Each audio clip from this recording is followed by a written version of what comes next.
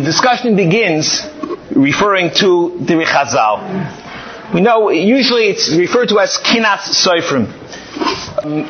We'd like to analyze the words of Chazal. What does it really mean, and to whom does it apply? We know the Gemara tells us Kinas Soifrim tar b'chochma. It's commonly translated as jealousy between scholars increases wisdom. That is often understood as a reason to create competition among learners, especially in schools.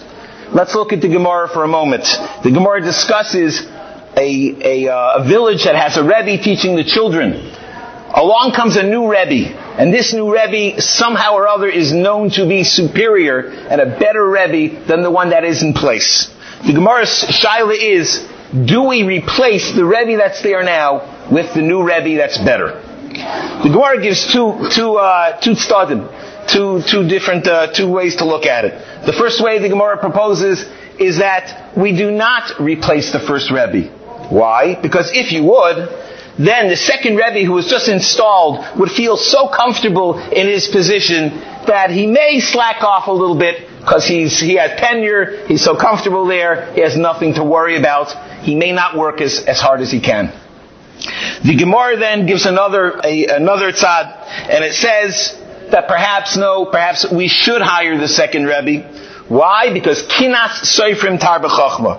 Because the second Rebbe who is now installed, he's going to be looking over his shoulder all the time. Because this Rebbe that was just taken out is going to be watching him and recording every move that he makes and watching him very closely. So the new Rebbe that was just installed is going to really have to be on his tippy toes to be able to ward off any type of complaints or arguments from this Rebbe that was replaced or his followers. So therefore, Kinas Soifrim tar b'chochma is a reason perhaps to hire the second Rebbe. The Maharsha explains that why is it that we're referring to Soifrim? Kinas Soifrim tar b'chochma. Who are these Soifrim? The Maharsha explains that Soifrim are people that are one level below a Chacham.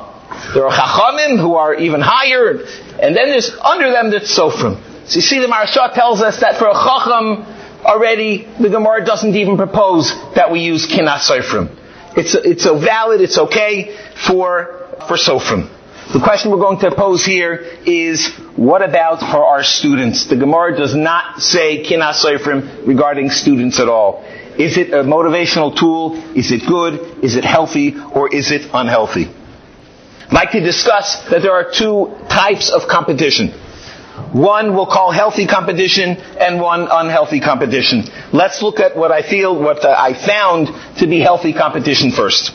Healthy competition is utilized to spark increased motivation in students and push them to put forth their best effort. When one student sees another student achieving, he will try to do the same. We're going to call this in a moment, we're going to call this emulation. The word here is we want people to emulate the other one. The Ramchal in Mesil Sisharim in Perek Daled quotes a Gemara in Baba Basra, an Ayin Hey, and the Gemara says, when we get to Gan Eden, when we get to in the next world, the Gemara says, each person is going to see the chuppah that HaKadosh Baruch Hu constructs as a reward for his friend, and he's going to be singed by that. He's going to be upset, he's going to be hurt by it.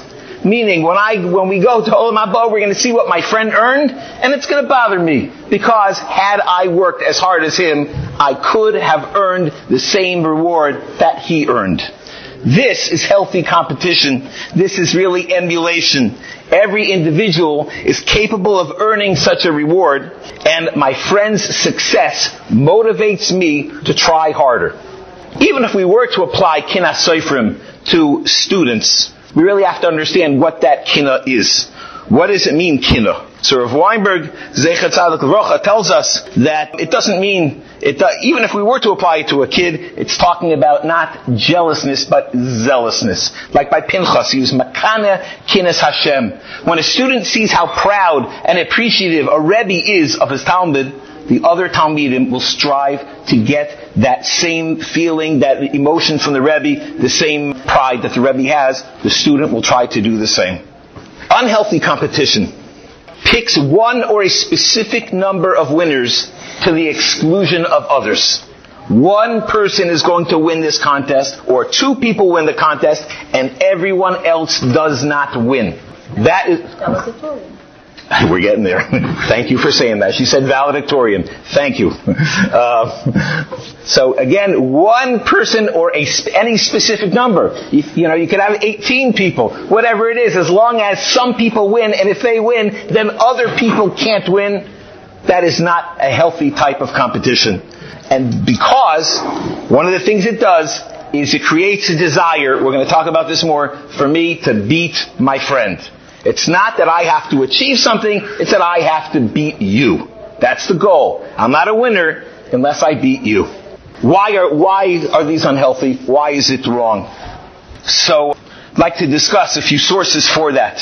One of the things we said is that a specific number of people are chosen to win.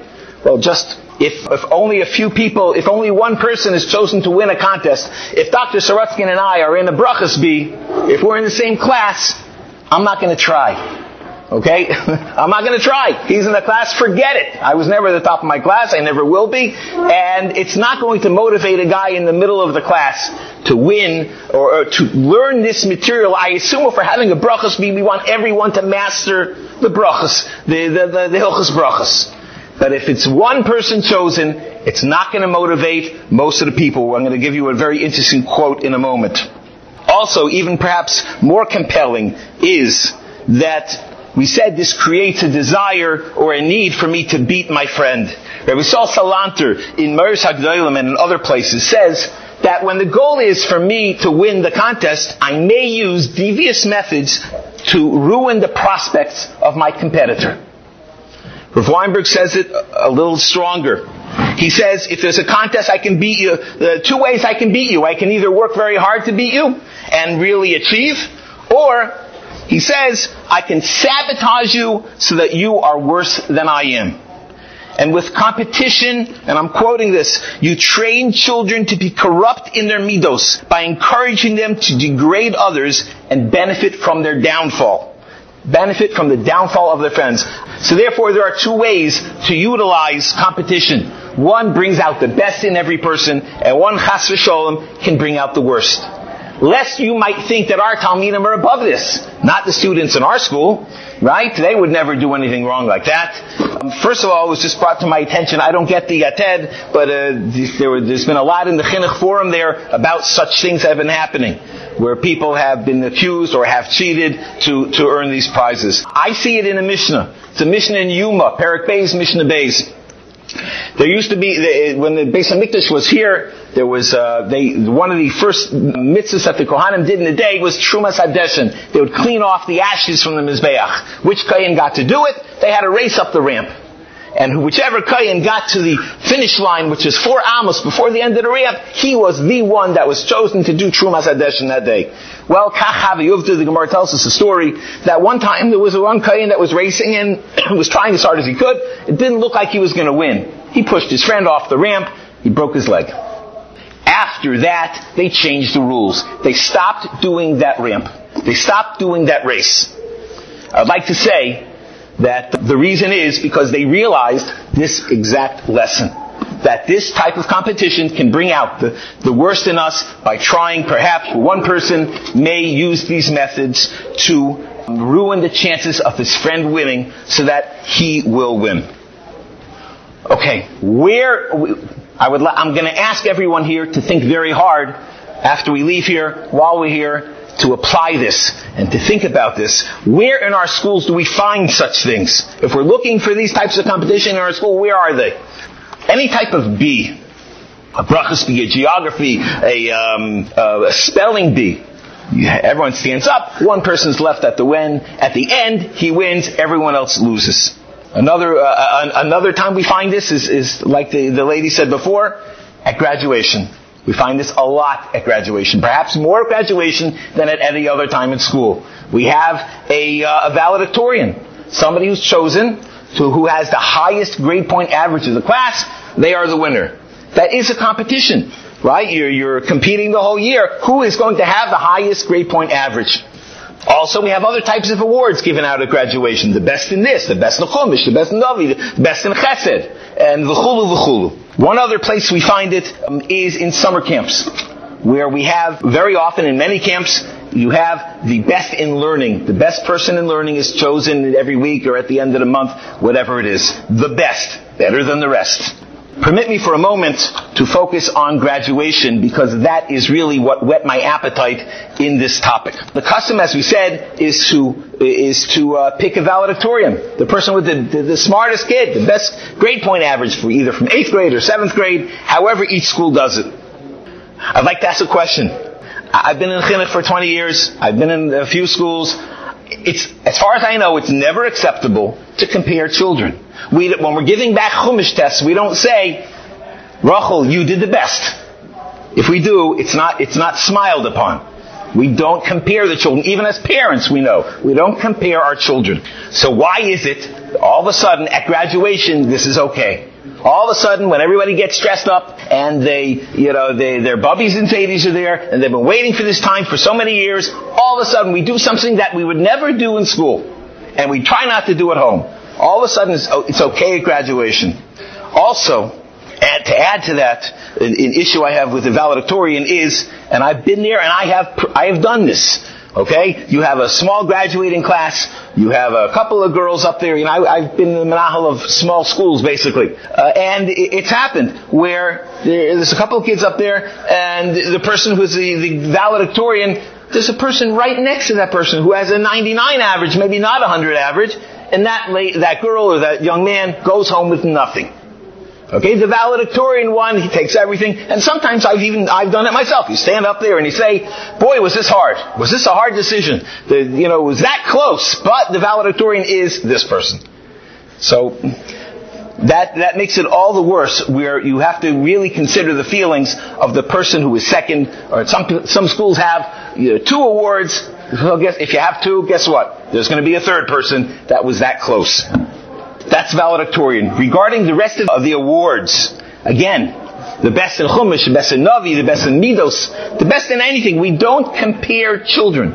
We should remember that. We don't do it in first grade. We try never to do it. We shouldn't do it at graduation either. That's my opinion. Also, again, coming from small schools, if you have 10 children in the class and 4 of them get awards for this, that, and the other, or 5 or 6 of them, the rest of them, it really hurts a lot more when they go home with nothing.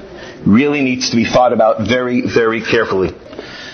Over the years, I've shared these opinions with many people, trying to refine them and see where I'm wrong and try to, ask people for their opinions. And I've heard many arguments against what I'm saying. I'd like to share them with you. Number one is, if you have an award, you have a contest like this, it will motivate the students to try hard. We spoke about that already. Again, who does it motivate? Who are we trying to motivate? It may motivate student 1, 2, 3 in the class. But, again, to quote from Weinberg, the minute you say the best one, or the one who learns the most, you've destroyed the learning of 99% of the children, because they know they're not going to be prize winners.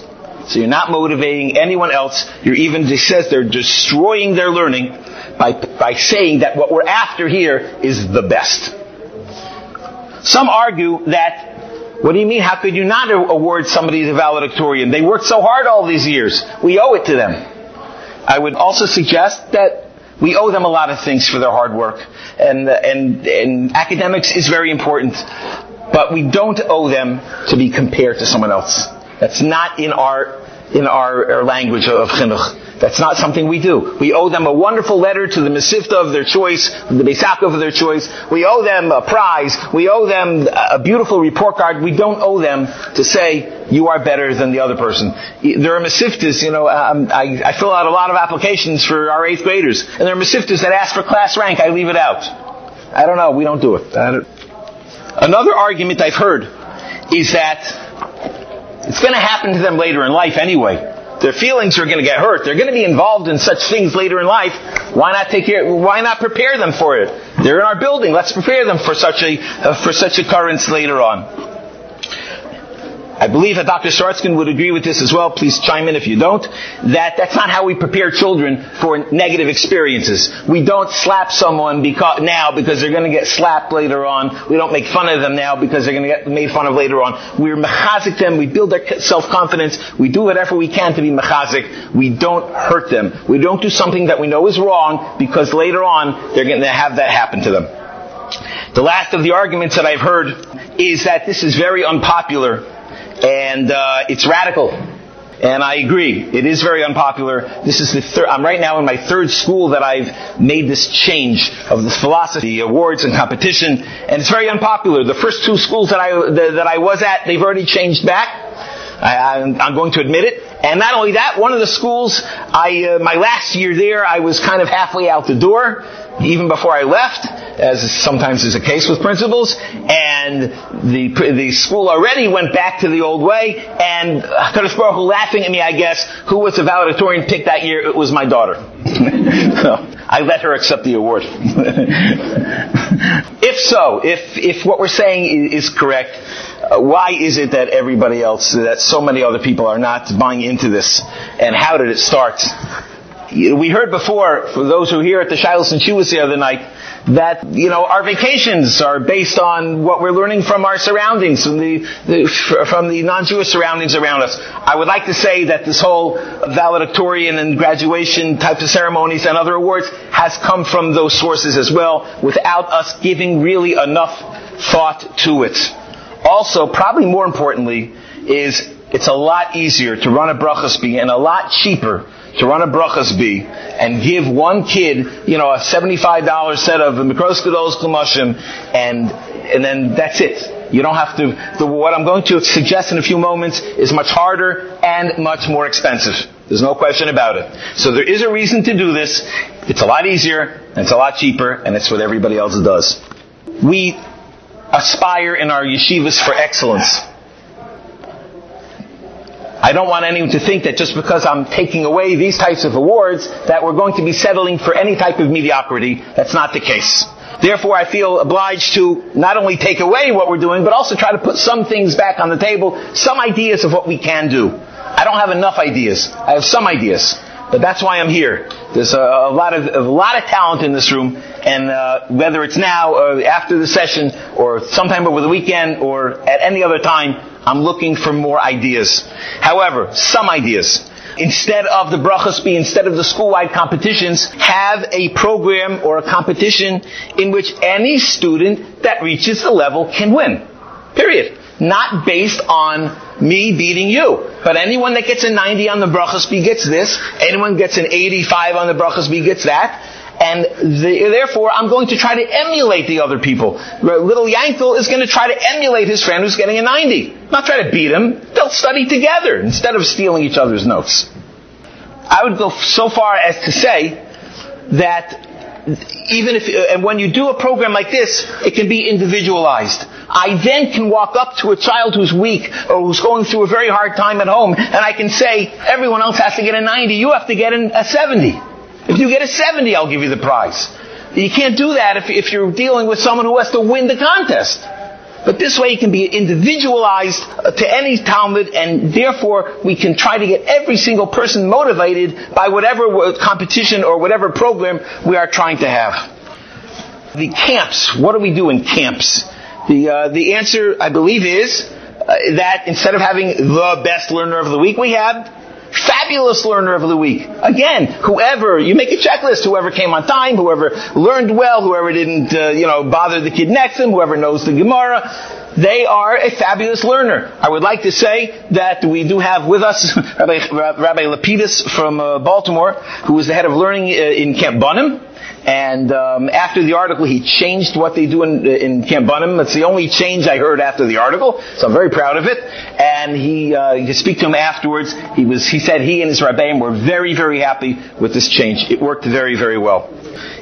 Looking at graduation,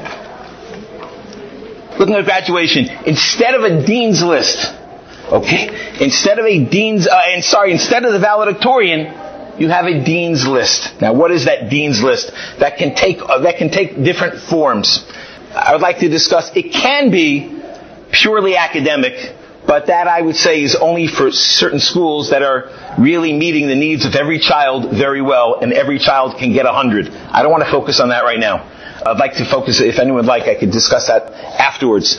But a dean's list could be where you pick a list of children, of students that are shining examples of who our school is. And even if they're not an A+, a kid who tries really hard and does his homework and has a nice attitude towards school and acts with chesed towards his friends and is a good kid and acts b'kavadik to the teachers. That's a great kid. That's what we're proud of. That child can be on the dean's list instead of a valedictorian. Therefore, again, one child's successes don't prevent someone else. They encourage better and they encourage emulation. Instead of the best in chesed, you can have a chesed list. Anyone that did 60 hours of chesed throughout the year is on the chesed list. These things are distributed. They're posted at the graduation. Kids get a lot of covet. You announce them.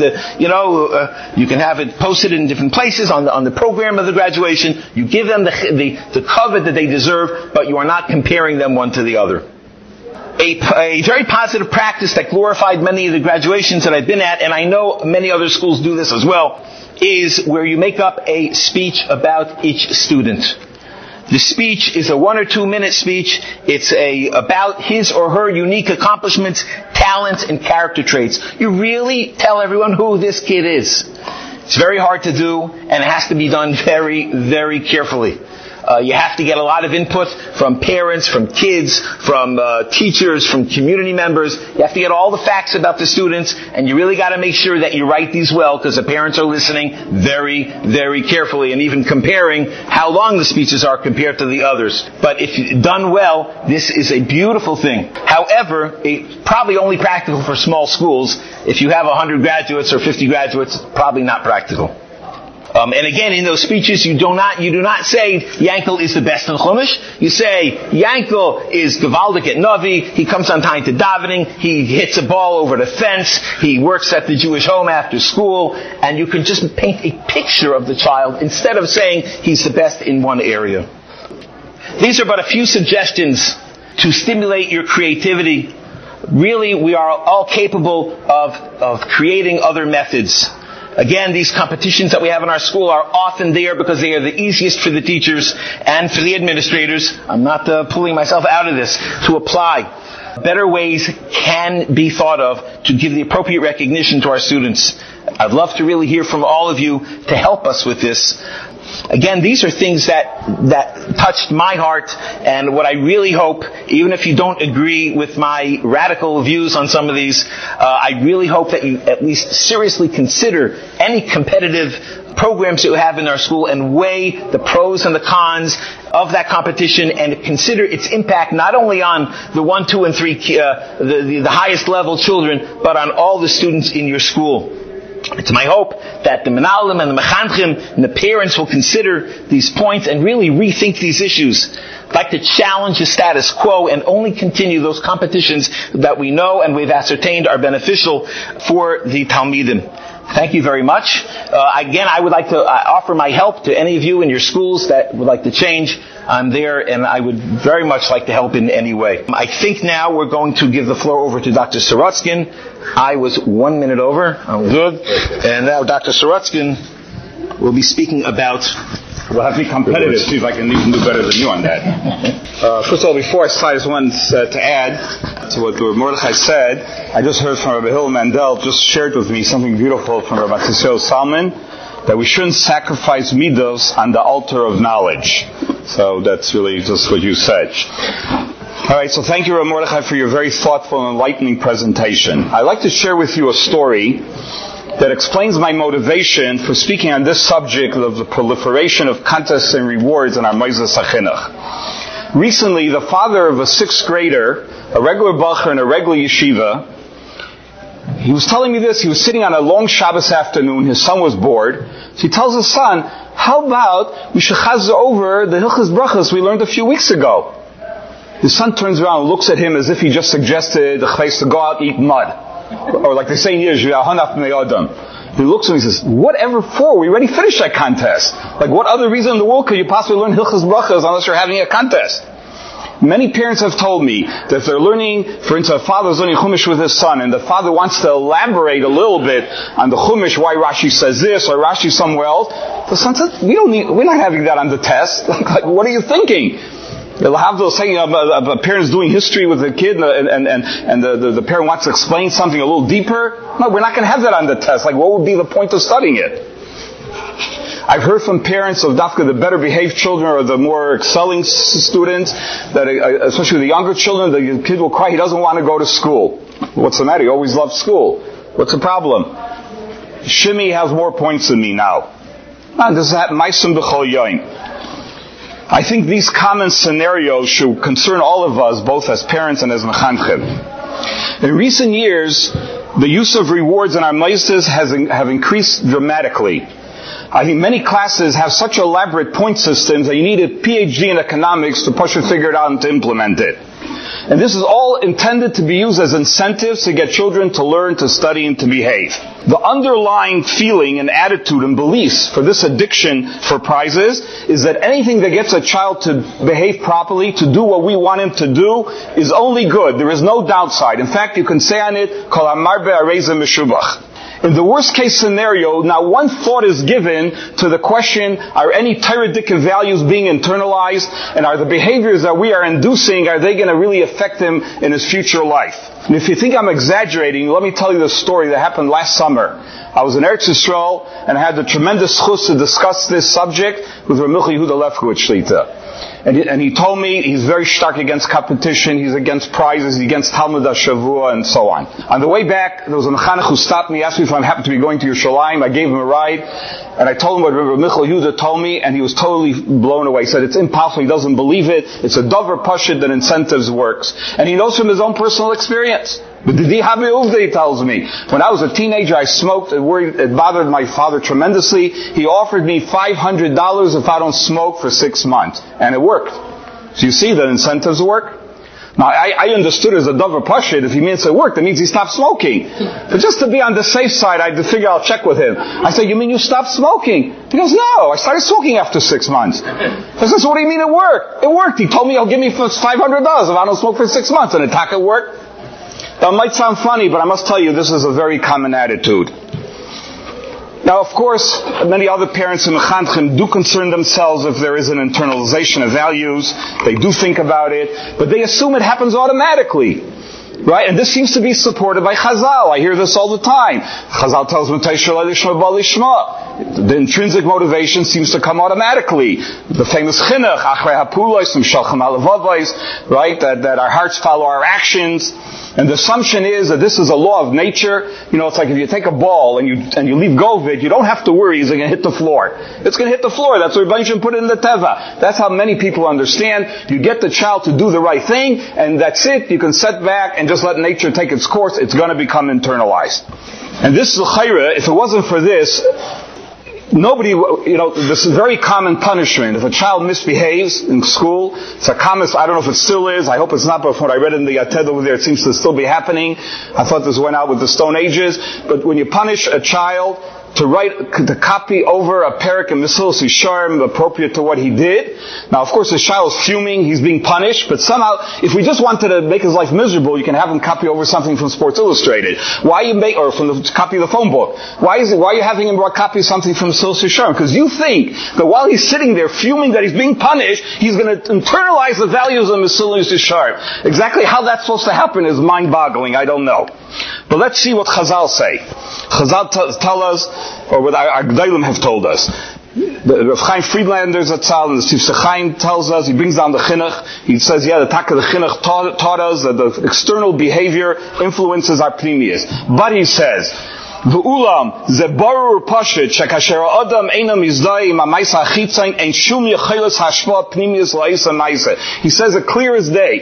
It's barur pashut. It's simple and obvious that if a person does not identify with the values that are associated with his behavior, there's no way in the world it could have any influence on his pnimius whatsoever. The Michtam Leo also says from Simcha Nissel, he brings down the Maimer of Matay, where we constantly talk about Matay Shalai Lishma Bali Shma, Avotaim Beperushay. We misunderstand it. Loya Shalai Lishma Mevias Halishma, Elan Kudus Halishma, Verakeches as Pchinas Hashalai Lishma.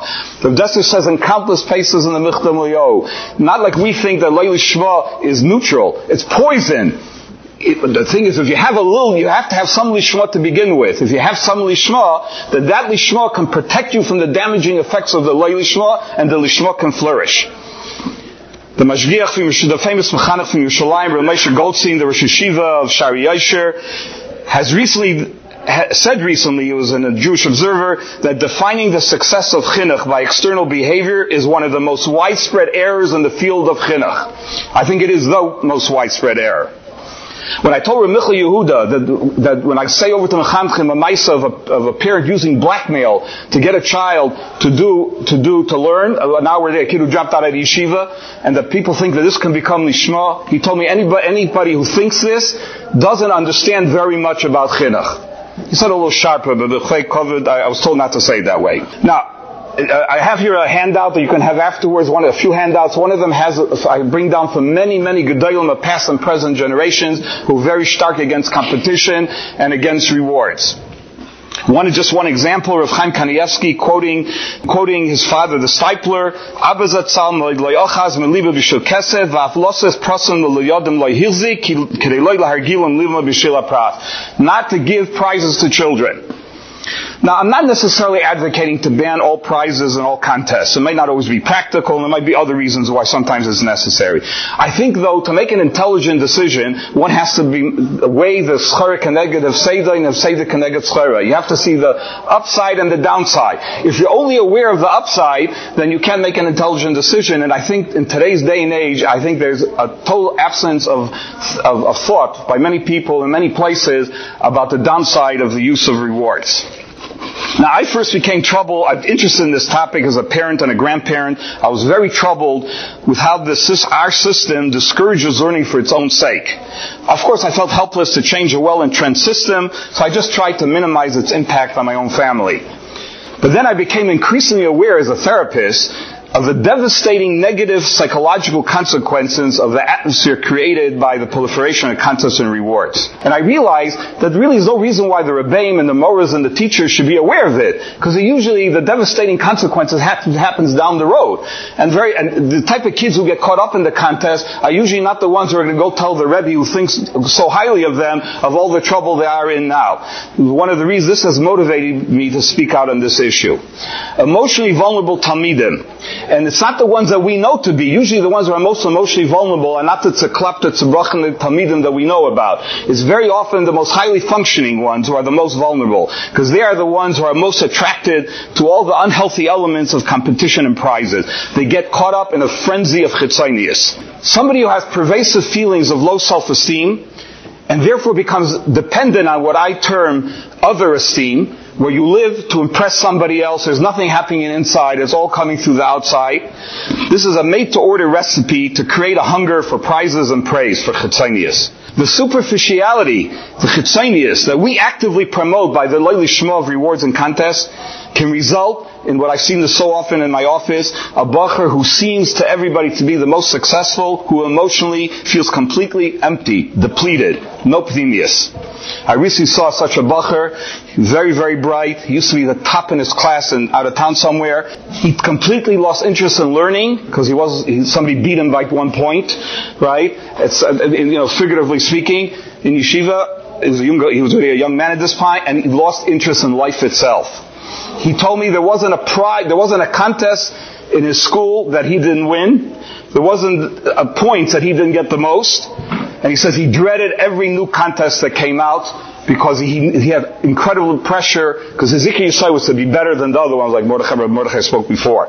Now this bacher, I guarantee you, if you speak to his Talmid, his Rebbeim in elementary school and the Sifta, he would be the poster child for it works. That incentives and prizes works. He would be the poster child for it. And the kid, he is mamish, practically suicidal now. Now, of course, the competitions in the yeshiva did not create his problem. He was vulnerable for reasons that have to do with his home life. Again, not obvious. He comes from a very chashva home, but other things that go on there below the surface. But this certainly exacerbated the problem tremendously. Another very scary story. A teacher in a mainstream yeshiva in Brooklyn told me that he very often asked his students, if they were forced to make a choice between being successful or appearing as successful to others, if it had to be one or the other, the vast majority of them would choose to appear successful to others. I think we have a hand in this. Now, the atmosphere of kinyan chitzonius that we actively promote by competition and contest has some negative, devastating psychological consequences that nobody would ever, at first glance or probably at second glance, connect to the problem of competitiveness and the atmosphere that is created. Let me just give you one example very briefly. I can't talk about it by arichas for many reasons, but I just want to show you how wide the problem goes.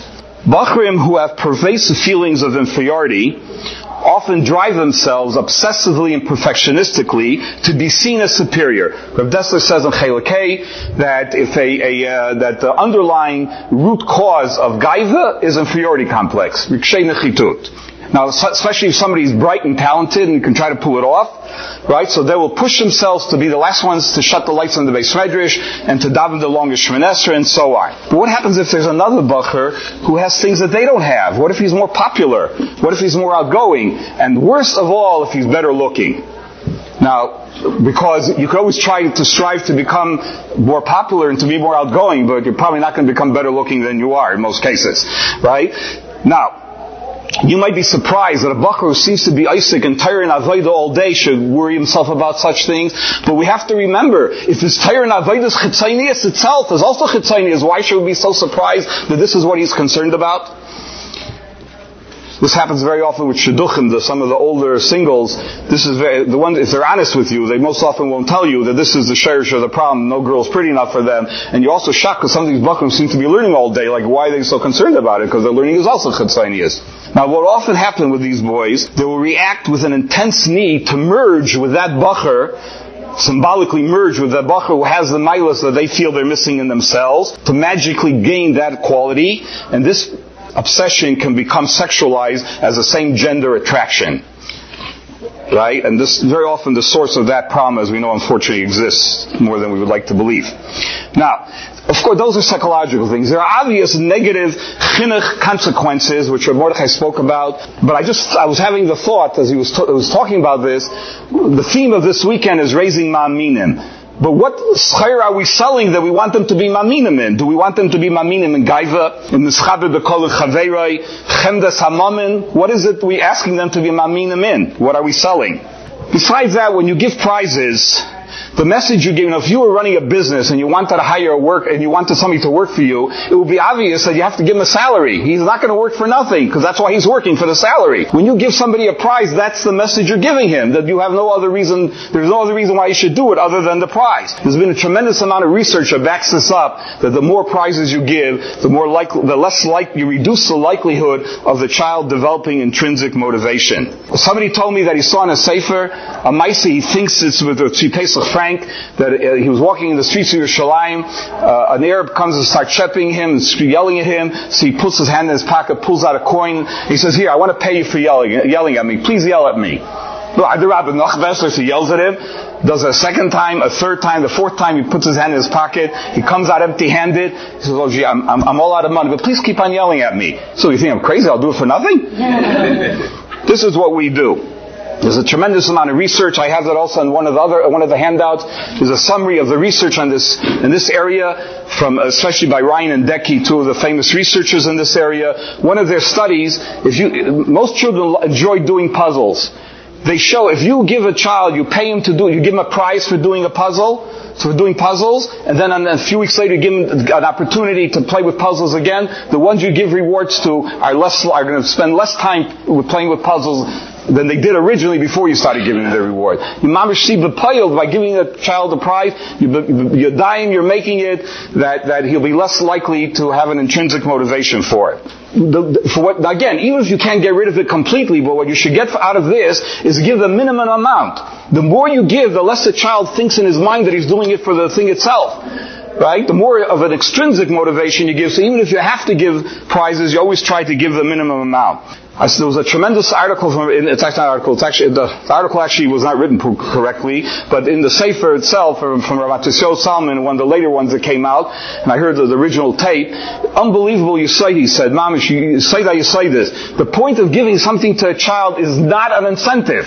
That's what everybody believes. You give things to children as an incentive. No, he brings a raya from a zayar that what a child learns for an incentive, for the prize he's going to get, there is no way in the world that could ever become lishma. It's impossible. That won't come lishma. Once he has the reward and he's happy, so the learning he does while he's in a matzav of simcha, that could become lishma. So you might say, what's the nafkamina? It's not a shayla of mitzvah strichas kavanah or not. You give the kid a cookie, what's the difference what your kavanah is? No, because the nafkamina is, when do you give it? The way it's done commonly come out in all the schools and by all parents is you try to hold off giving the prize as long as possible. You want to get the most bang for your buck. Right? You squeeze out a few more mishnayos for the lollipop he's going to get or the prize.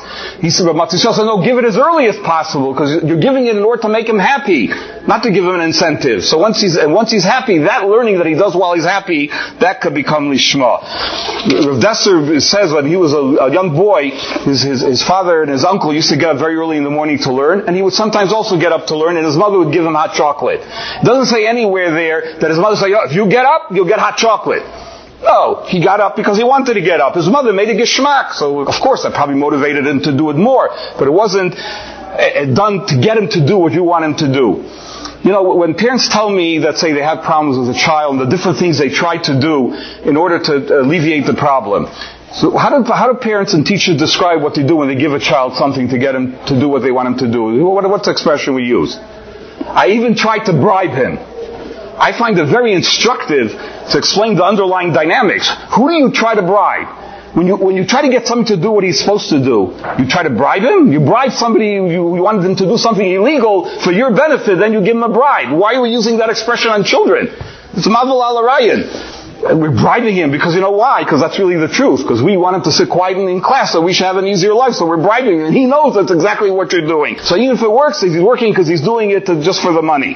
Now, if you give it as a recognition of effort, if you tell a child, if the child let's say a child's frustrated, he's not doing well in school. Let's say he is frustrated, not you're frustrated, he's frustrated. And you tell him, listen, I feel bad for you. After a long day at school, you have to come home and do homework. Of course you don't want to do it. You've been in school for the last 8 hours. But you're also frustrated that you're not doing well in school. You know what? Will it make it easier for you if every time you sit and do this, I'll give you that? Will that make it easier for you to achieve what you want to achieve? That could sometimes work.